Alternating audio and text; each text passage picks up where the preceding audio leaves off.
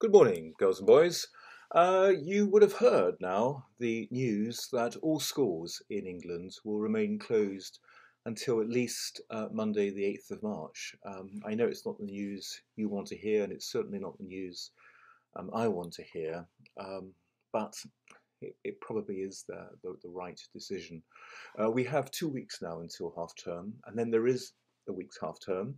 And then we have at least a further fortnight of online learning with your teachers. And I know you miss being at school, playing outside, darting off to your lunchtime and after school clubs and activities, playing sports, taking part in inter-school matches, and let alone all the music, putting on plays and productions. But all this will return. It will return.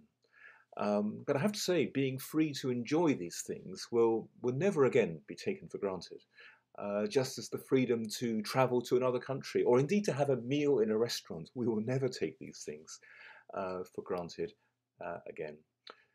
The one thing I will say, boys and girls, is that we are a privileged community at Hampton Court House. You all have a roof over your heads, and you have food on the table, and your parents can afford to put on the central heating when it's cold. And sadly, this is not the case for all children in the UK. And furthermore, you all have access to a computer, you have Wi-Fi, and indeed you have access to the greatest learning tool ever in the history of the world, the internet. And again, this is something which far too many children in the UK do not have access to at home. I even know that some of you are lucky enough to have your own computers or laptops. And even more important than all these material things is that you have people in your life who love you and who care about you.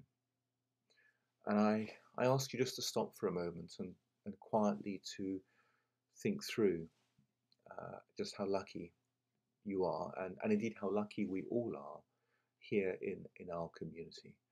There is so much to be grateful for. I was talking to a friend of mine yesterday who teaches not far from Hampton Court House, near Heathrow, in fact.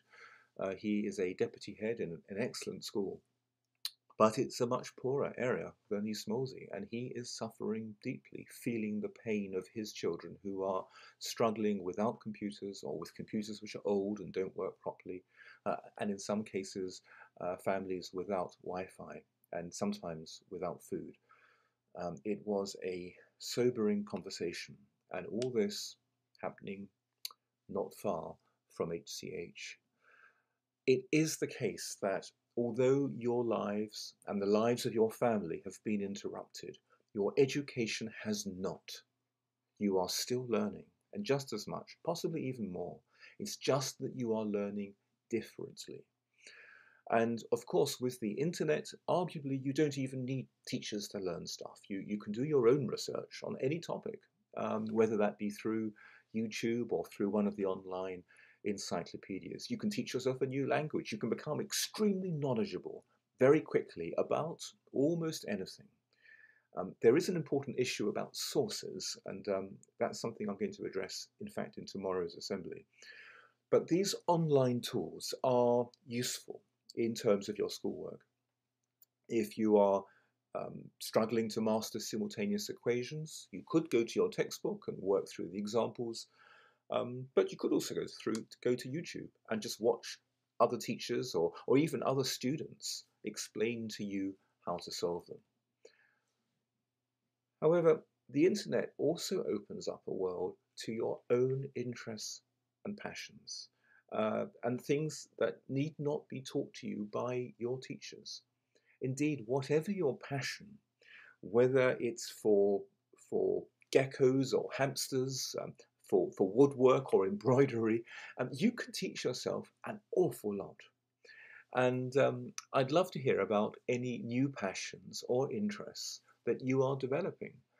The historians among you can use this time to watch any number of documentaries and to read any amount of first-hand sources online. I have to say myself, I've been taking, I suppose, a kind of crash course on the American Civil War. of 1861, 65, and I'm now engrossed by the subject. I even have dreams about it. General Lee, Ulysses S. Grant, the writings of Mary Chestnut and Frederick Douglass. A whole new world has opened up to me. And arguably, I'm spending too much time on my iPad, but hey, I'm learning.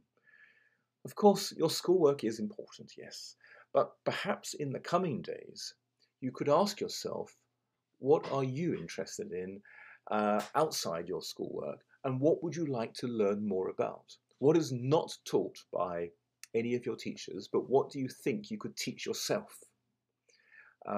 Decide on a topic, and seriously, it doesn't matter what it is.